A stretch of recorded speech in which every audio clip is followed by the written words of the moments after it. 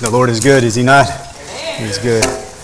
As we prepare for God's Word this morning, we have a good bit of work to do, and so I pray that we're ready. So if you need to kind of stretch a little bit, we're going to be picking up a lot of Scripture this morning, and so to prepare us, we're going to do a couple things. One, if you would open your Bibles to Galatians chapter 4. That's where we'll be picking up from last week, verses 21 through 31. Also, if you would open your Bibles to Genesis 12, because we'll be kind of in Genesis a good bit, but also in Galatians 4. If you're joining with us on campus and you do not have a copy of God's Word, I would encourage you to look underneath the seat that you're sitting in or underneath the seat in front of you. You could take that blue Bible and open up to page 1077. That'll get you to Galatians chapter 4, and then also page 9. Page 9, that'll bring you to Genesis chapter 12.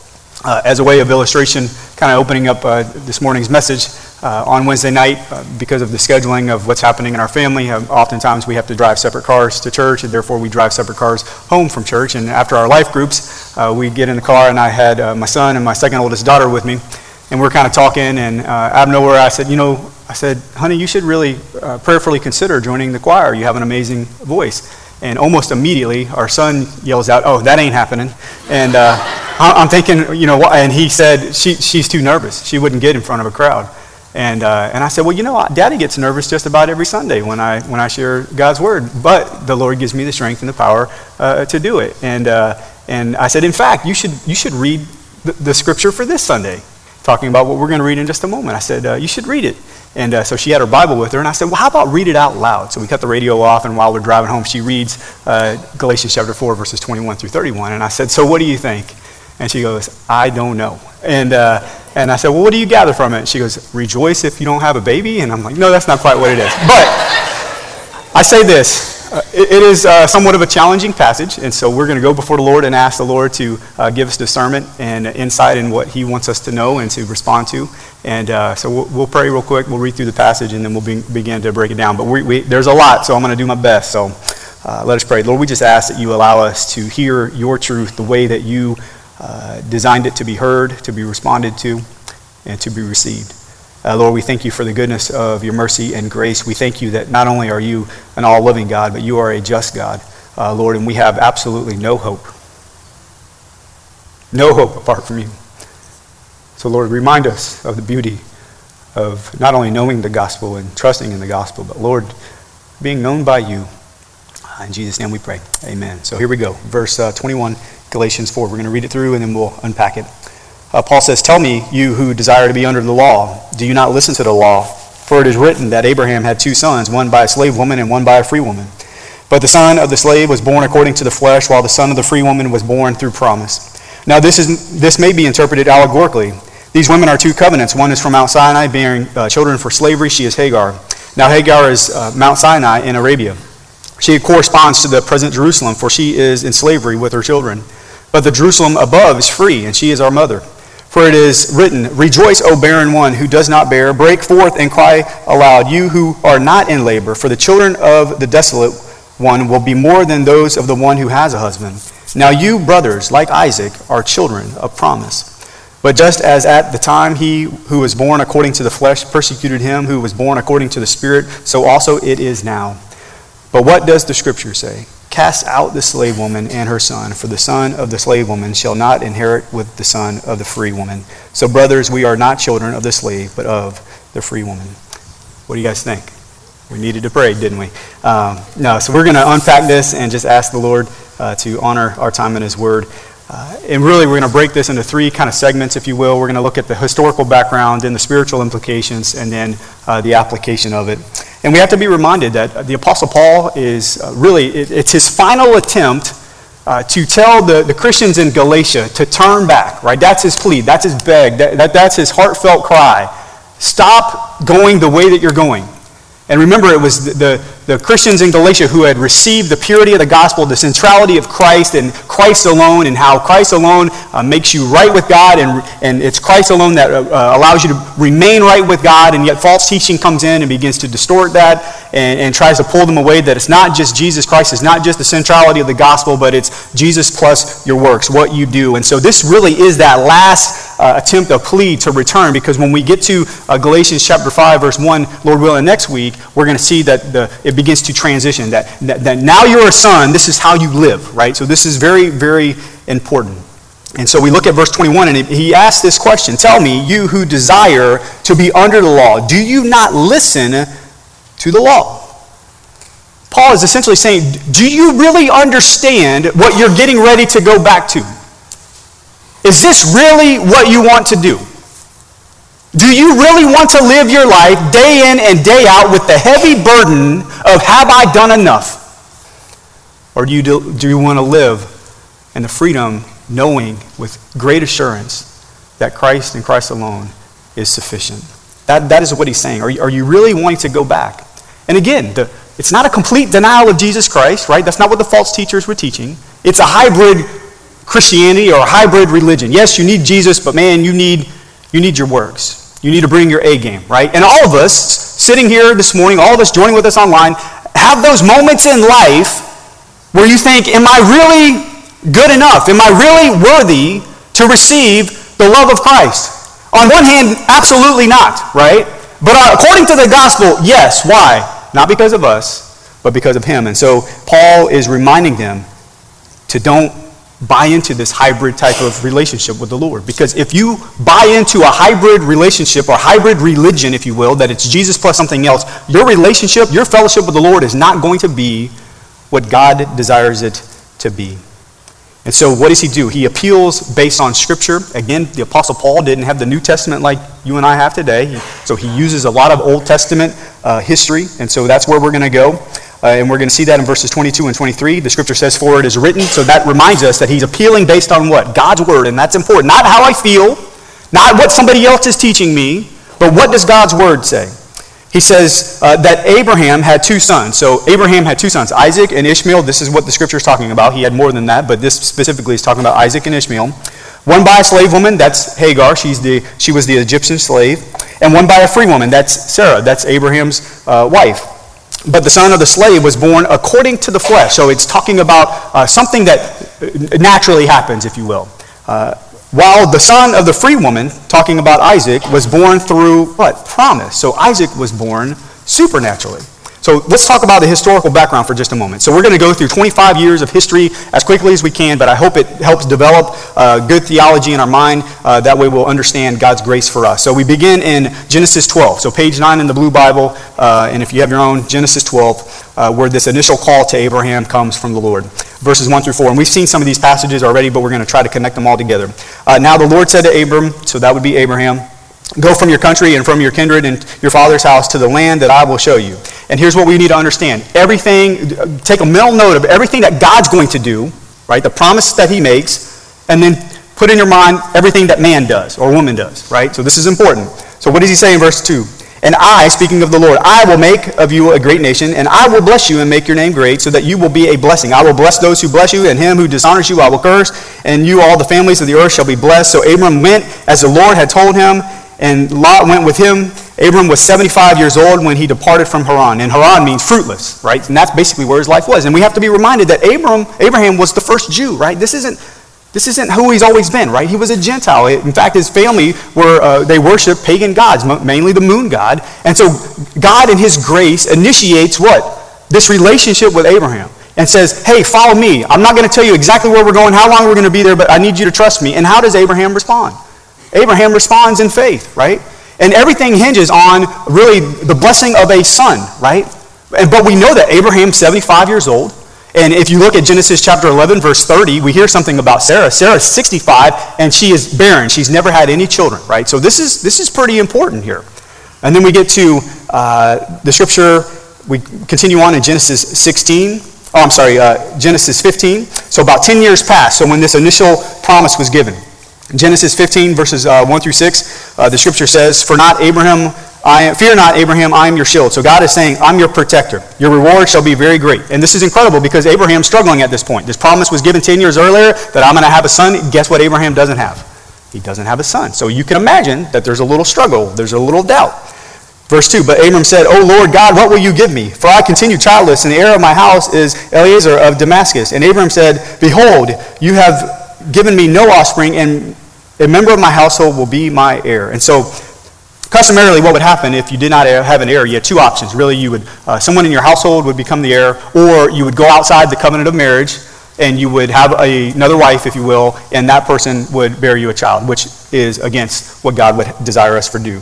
And so the scripture tells us that God meets him where he's at.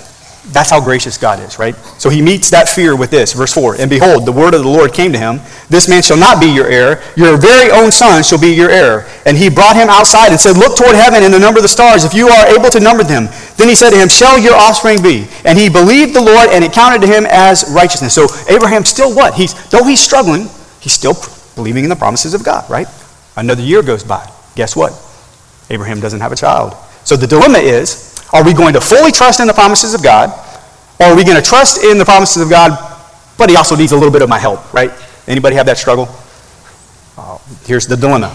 Chapter 16, verses 1 through 5. So flip over one chapter to Genesis 16. So we can relate to this, right? God, you need a little bit of help here. I'm your man, right? I'm your woman. I can do it. Now what happens when that happens? Now Sarai, Abram's wife, had borne him no children. She had a female Egyptian servant whose name was Hagar. So now it's connecting us back to Galatians chapter 4. And Sarah said to Abram, behold, now the Lord has prevented me from bearing children. Go in to my servant, and it may be that I shall obtain children by her. And so Sarah's desperate, right? She believes what God says, that there's going to be a promised child. But now the doubt is, well, maybe it's not through me. Maybe it's through another woman. So it's not a complete denial of the promises of God. But again, you need a little help from me. And what happens? Abram listened to the voice of Sarah. That's not a good idea, right? Verse 3. So after Abram had lived 10 years in the land of Canaan, Sarah, Abram's wife, took Hagar, the Egyptian, her servant, and gave her to Abram, her husband, as a wife. And he went into Hagar, and she conceived. And when she saw that she had conceived, she looked with contempt on her mistress. And Sarah said to Abram, may the wrong done to me be on you. I gave my servant to your embrace, and when she saw that she had conceived, she looked on me with contempt. May the Lord judge between you and me. I mean, Abram's probably confused, right? You told me to do this. This is what I did. And the reason why she's angry, upset, hurt, contempt is because Hagar does what she cannot do, right? She bears a son. And every time she sees this little boy, she's reminded that it did not come from me, right? So you can imagine the hurt there. Verse 15 and 16 of Genesis 16. And Hagar bore Abram a son, and Abram called the name of his son, whom Hagar bore, Ishmael. Abram was 86 years old when Hagar bore Ishmael to Abram. So now 14 years are going to go by. 14 years of Sarah being reminded of this teenage boy is not yours. It's Hagar, your servant. So again, just all of that hurt. But what's interesting is the name Ishmael. God is so gracious. The name Ishmael means God hears. God hears. Now, two questions fly up in my mind. Does God really hear the anguish of Sarah? Which is really a secondary question. The primary question is, will God fulfill his promise, right? That's really, at the end of the day, what we're talking about here. Genesis 17, we continue the story, verses 1 and 2. When Abram was 99 years old, so again, this timeline is kicking. The Lord appeared to Abram and said to him, I am God Almighty. Walk before me and be blameless, that I may make a covenant between me and you and multiply you greatly. So God is going to have a covenant with Abraham, and who's doing the work? God is doing the work. I'm making a covenant with you. I'm making a promise with you. Jump down to verse 6. He says, I will make you exceedingly fruitful. Again, what is God doing? I will make you into nations, and kings shall come from you. I will establish my covenant between me and you and your offspring after you throughout their generations for an everlasting covenant, to be God to you and to your offspring after you. And I will give to you and to your offspring after you the land of your sojourners, all the land of Canaan for everlasting possession, and I will be what? Their God. So God is doing all these things. He's promising all these things. Verse 15 through 19. And God said to Abraham, as for Sarah your wife, you shall not call her name Sarai, but Sarah shall be her name. The word Sarah means princess, and that's exactly what she is. Verse 16, I will bless her, and moreover, I will give you a son by her. I will bless her, and she shall become nations. Kings of peoples shall come from her. Then Abraham fell on his face and laughed. God, you crazy, right? That's kind of what we say there. And he said to himself, shall a child be born to a man who is 100 years old? Shall Sarah, who is 90 years old, bear a child? And Abraham said to God, oh, that Ishmael might live before you. In other words, can't Ishmael be the promised son? I mean, doesn't that make the most sense, right?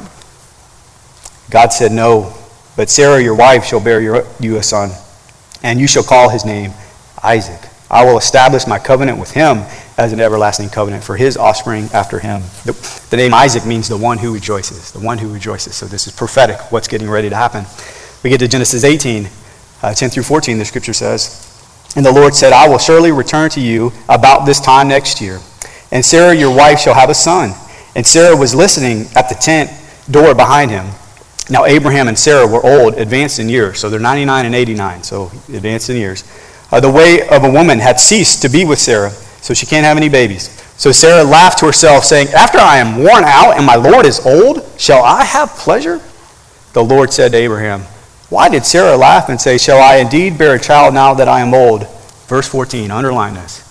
Is anything too hard for the Lord?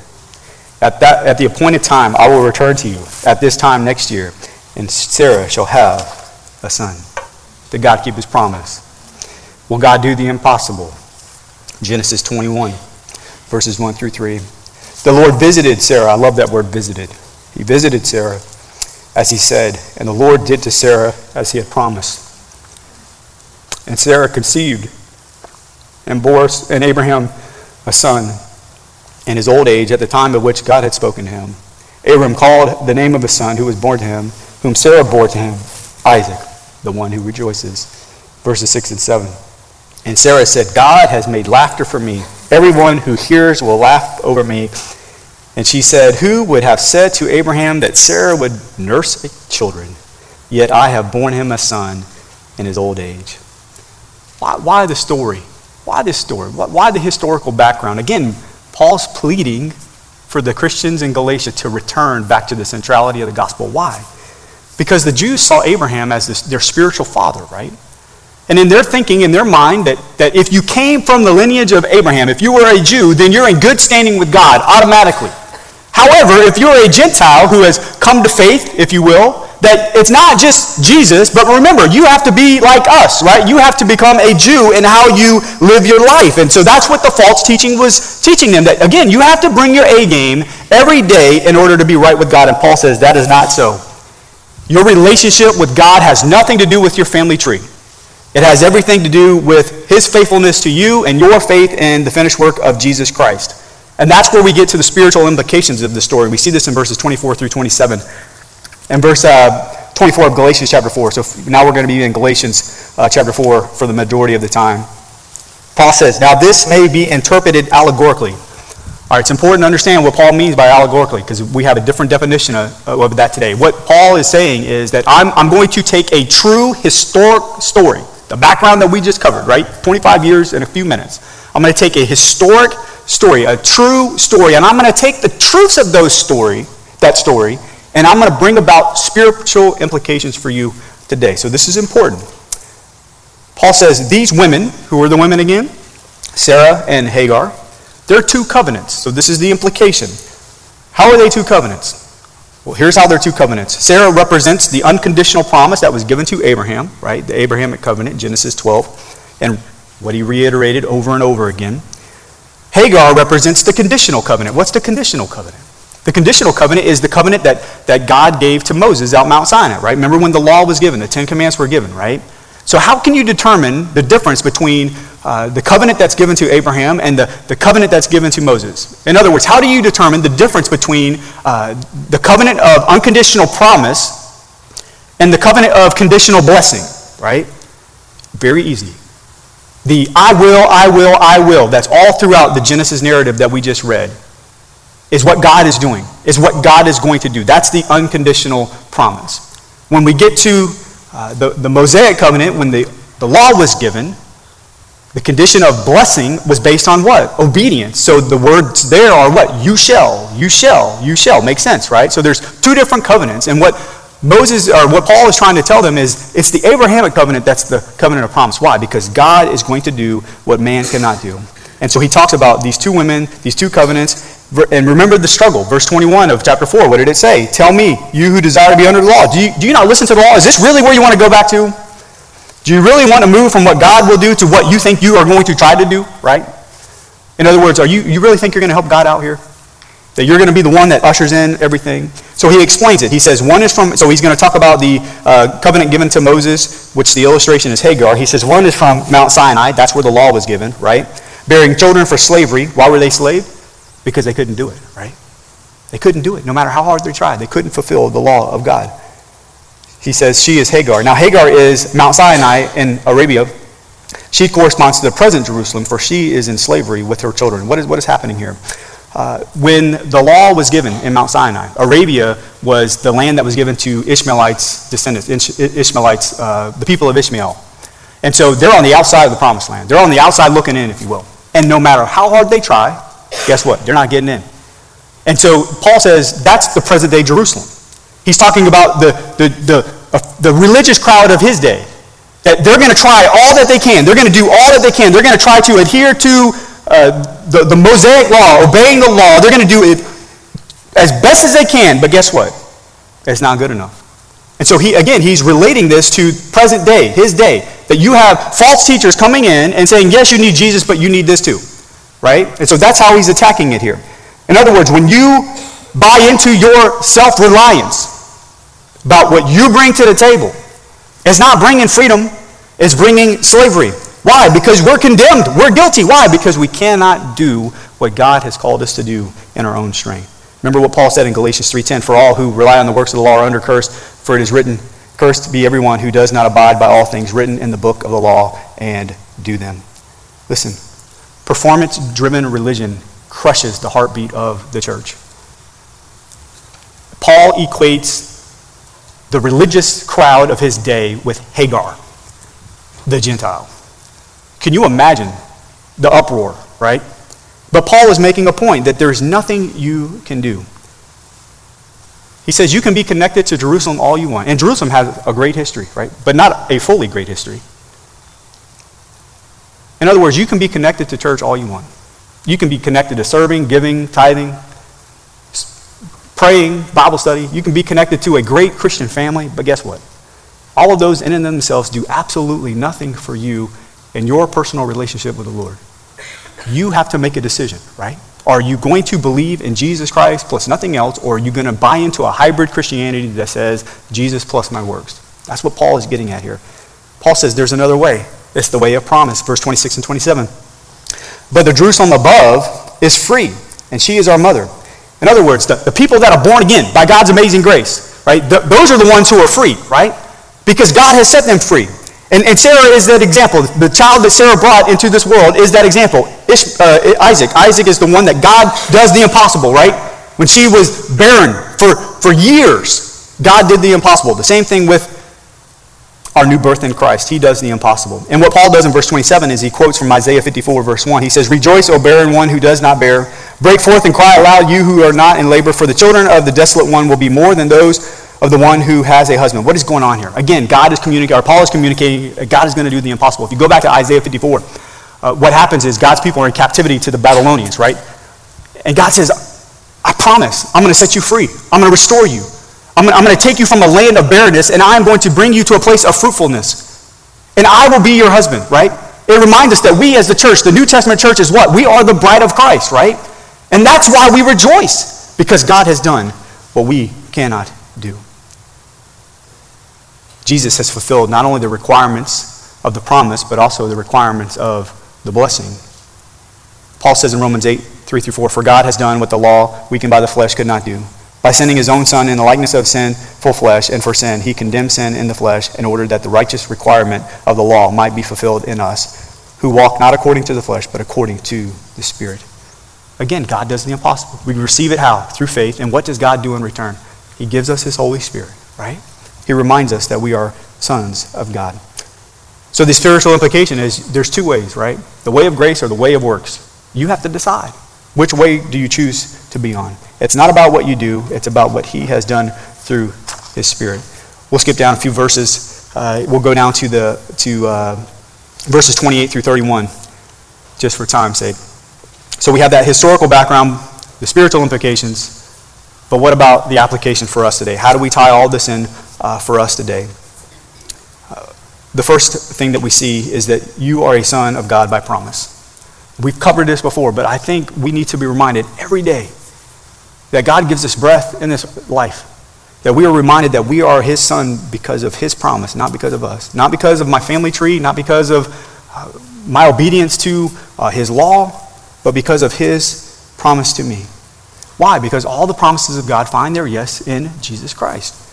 He says in verse 28 of Galatians 4, now you brothers, like Isaac, are children of promise. So like Isaac, we're children of promise. You are a byproduct, or you are a product of God's amazing grace, not of your works, right? Paul said in Galatians 3, verses 7 through 9, know then that it is those of faith who are the sons of Abraham. So how is it that we are sons of Abraham? How is it that we're sons of God? Through faith. The scripture foreseeing that God would justify the Gentiles by faith preached the gospel beforehand to Abraham. So the gospel isn't new. It didn't just show up in the New Testament, right? The gospel has been from day one. In you shall all the nations be blessed. So then those who are of faith are blessed along with Abraham, the man of faith. Because of the gracious work of Christ in your life and in my life, by grace through faith, we are adopted sons. Paul said in Galatians 3, 25 through 26, but now that faith has come, we are no longer under a guardian, no longer under the weight of the law. For in Christ Jesus, you are all sons of God through faith. Verse 29, and if you are Christ, then you are Abraham's offspring, heirs according to what? To works? No, to promise. So everything is hinging on this promise. And here's what we need to realize. Every single person needs spiritual rescue, right? Every single one of us. Every person that you come into encounter with, every single day, when you look at them in their eyes, you automatically say, this person needs spiritual rescue. I don't know if they have it yet, but I know they need it, right? That's the same truth for us, that every single one of us needs spiritual rescue, and it only comes through who? The promise fulfilled in Jesus Christ. I love in John 3. John 3 is an amazing passage of Scripture where we are introduced to Nicodemus. Nicodemus is part of the religious group. He's really top-notch guy. He's the one that we would look up to, right? But I love how the Gospel of John writes this particular story in John 3. We'll look at the first 5 verses real quick so you can get the weight of it. The scripture says, now there was a man of the Pharisees, that's the religious crowd, the leaders in the religious crowd, named Nicodemus, a ruler of the Jews. This man came to Jesus by night and said to him, Rabbi, we know that you are a teacher come from God, for no one can do these signs that you do unless God is with him. So a couple things. Nicodemus was actually his Greek name, right? Not his Jewish name. So it tells us that he's highly respected even in their Greek culture. He's highly educated. But I love the fact that John always says the word man over and over again. Why? Because he's reminding us that all humanity is in the same boat. It doesn't matter if you're part of the religious group or not. You need Jesus Christ. And I love how Jesus responds. Jesus answered him, truly, truly, I say to you, unless one is born again, he cannot what? He cannot see the kingdom of God. You cannot know God unless you have been born again. And what's the question that Nicodemus raises? That's impossible, right? What does he say? He says, how can a man be born when he is old? Can he enter a second time into his mother's womb and be born? It harkens back to Genesis. Is anything too hard for the Lord? New birth is impossible without God. We need God to do the impossible, and that's what Jesus said in verse 5. Jesus answered, truly, truly, I say to you, unless one is born of water and the Spirit, he cannot enter the kingdom of God. And that's the whole point. The law only diagnoses our problem. It cannot change the heart, right? But the gospel changes the heart. God does the impossible. He cleanses us of our sin. He indwells us with his Spirit. We become new in Christ. And the question is, are you a son of God by promise today? That's the only way. It's the only way. Second implication that we see from application point is your sonship will be attacked. Your sonship will be attacked. Listen, as a son of God, a true son of God, and we say son, it also includes daughters as well, but sons are the ones that got all the rights of the inheritance. So he's saying that we are truly blessed because we are adopted to his family. But we're going to be under attack. And Paul's going to use the story that happened in Genesis 21 where Ishmael is against Isaac. And he's going to relate that to the attacks that we face as his sons. Galatians 4:29 through 30 says, but just at the time he, speaking of Ishmael, who was born according to the flesh, persecuted him, speaking of Isaac, who was born according to the Spirit, so also it is now. So he's saying that you're being attacked now, right? But what does the scripture say? Cast out the slave woman and her son, for the son of the slave woman shall not inherit with the son of the free woman. What's happening here? Well, in Genesis 21, keep in mind that Ishmael is a good bit older than Isaac, and Ishmael is mocking Isaac, right? He's making fun of him. We don't know exactly what that looked like, but we know that since Genesis 21, who's been at odds? The descendants of Isaac and the descendants of Ishmael. You look at Middle East and all that happens in the Middle East today, guess what? It stems back to that. So there's great hostility between the descendants of Isaac and the descendants of Ishmael. But Paul says, so also it is now. So he's going to connect that hostility of what was going on in Genesis 21, now carry it through present day. He's going to relate that to the hostility that the Christians in Galatia were facing. And who were the ones that were hostile against them? The Judaizers, right? The religious group. So he's equating those two things together. It's the religious crowd that is causing such hostility to you. Those who promote legalism, those who promote that it's your works that make you right with God, Jesus plus anything else. And Paul says you need to confront it. Any influence that is happening in your life and the life of the church needs to be addressed. It needs to be confronted. It needs to be what? Cast out. That's the language that he gives. Now, how does Paul address the dangers that we face based on false teaching? Well, he says in Philippians 3, verse 2, he says, look out for those dogs, look out for the evildoers, look out for those who mutilate the flesh. He's talking about the religious crowd, those who are promoting works of the law, right? And he uses the language dogs. Now, we have to understand that dogs aren't what we interpret today, right? We're thinking about Fido laying on the couch, right? That is not what Paul is addressing here. Paul is saying these people are dangerous, they're scavengers, they're heartless, they're ruthless, they're nothing but danger. And yes, they're going to promote good works. They're going to, on the outside, they're going to look really, really good, right? But they're dangerous. Jesus himself said how dangerous the religious group were. He said in Matthew 23, verses 22 through 4, this is Jesus speaking, the scribes and the Pharisees sit on Moses' seat. So again, going back to the law. So do and observe whatever they tell you, but not the works they do. For they preach, but do not practice. They tie up heavy burdens hard to bear and lay them on people's shoulders, but they themselves are not willing to move them with their finger. So in other words, there's a group of people that stand and say, do this, do this, do this, do this, right? That weight. And guess what? The weight is on you. Why? Because the scripture says they preach, but they don't practice, right? What does Jesus say about that? Verse 13. He says, but woe to you. This is the seventh woe, by the way. Scribes and Pharisees, hypocrites, for you shut the kingdom of heaven in people's faces. For you neither enter yourselves nor allow those who would enter to go in.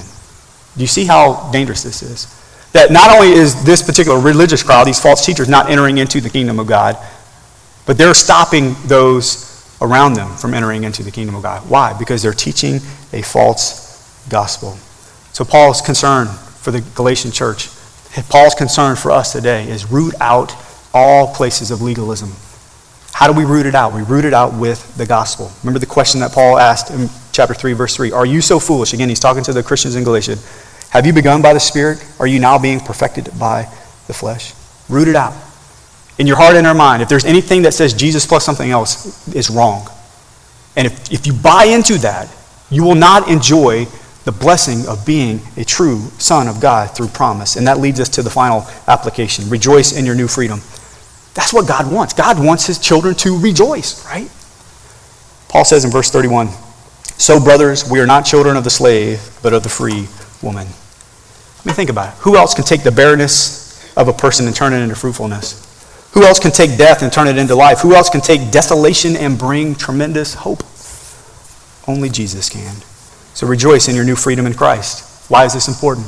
Because beginning next week, Lord willing, when Pastor Jason unpacks Galatians chapter 5, we're going to talk about what it means and what it looks like to walk in the very freedom that we have in Christ. Galatians 5 verse 1 says, for freedom Christ has set us free.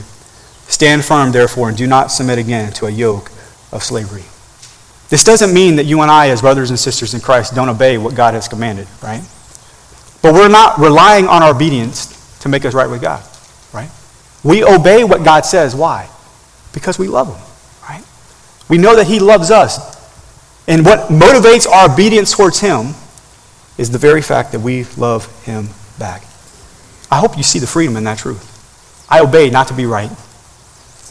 I'm already right, therefore I obey, right? There's a difference there. The lie of self-reliance leads to slavery and death. The truth of grace leads us to freedom and life. Jesus says this in John 8, and we'll close it here.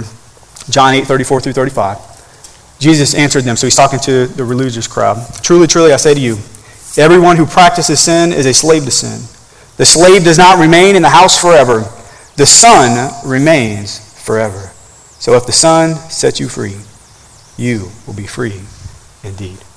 Do you trust today that you are a son based on God's promise?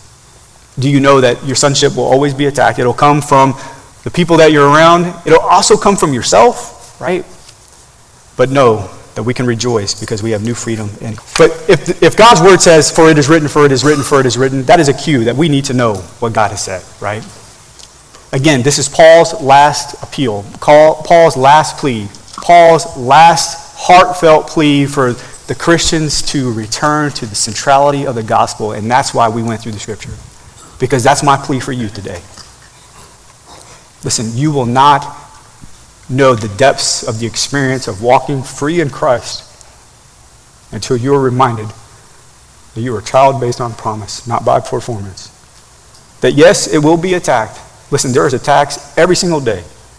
But the more you recognize who you are in Christ, the more you are aware of those attacks, the more that you address those attacks with the truths of who you already are in Christ, and for that, you will rejoice. The very fact that God has done the impossible in your life and through your life, for we rejoice. Are you rejoicing today? As we stand and sing, the altar will be open for you to pray.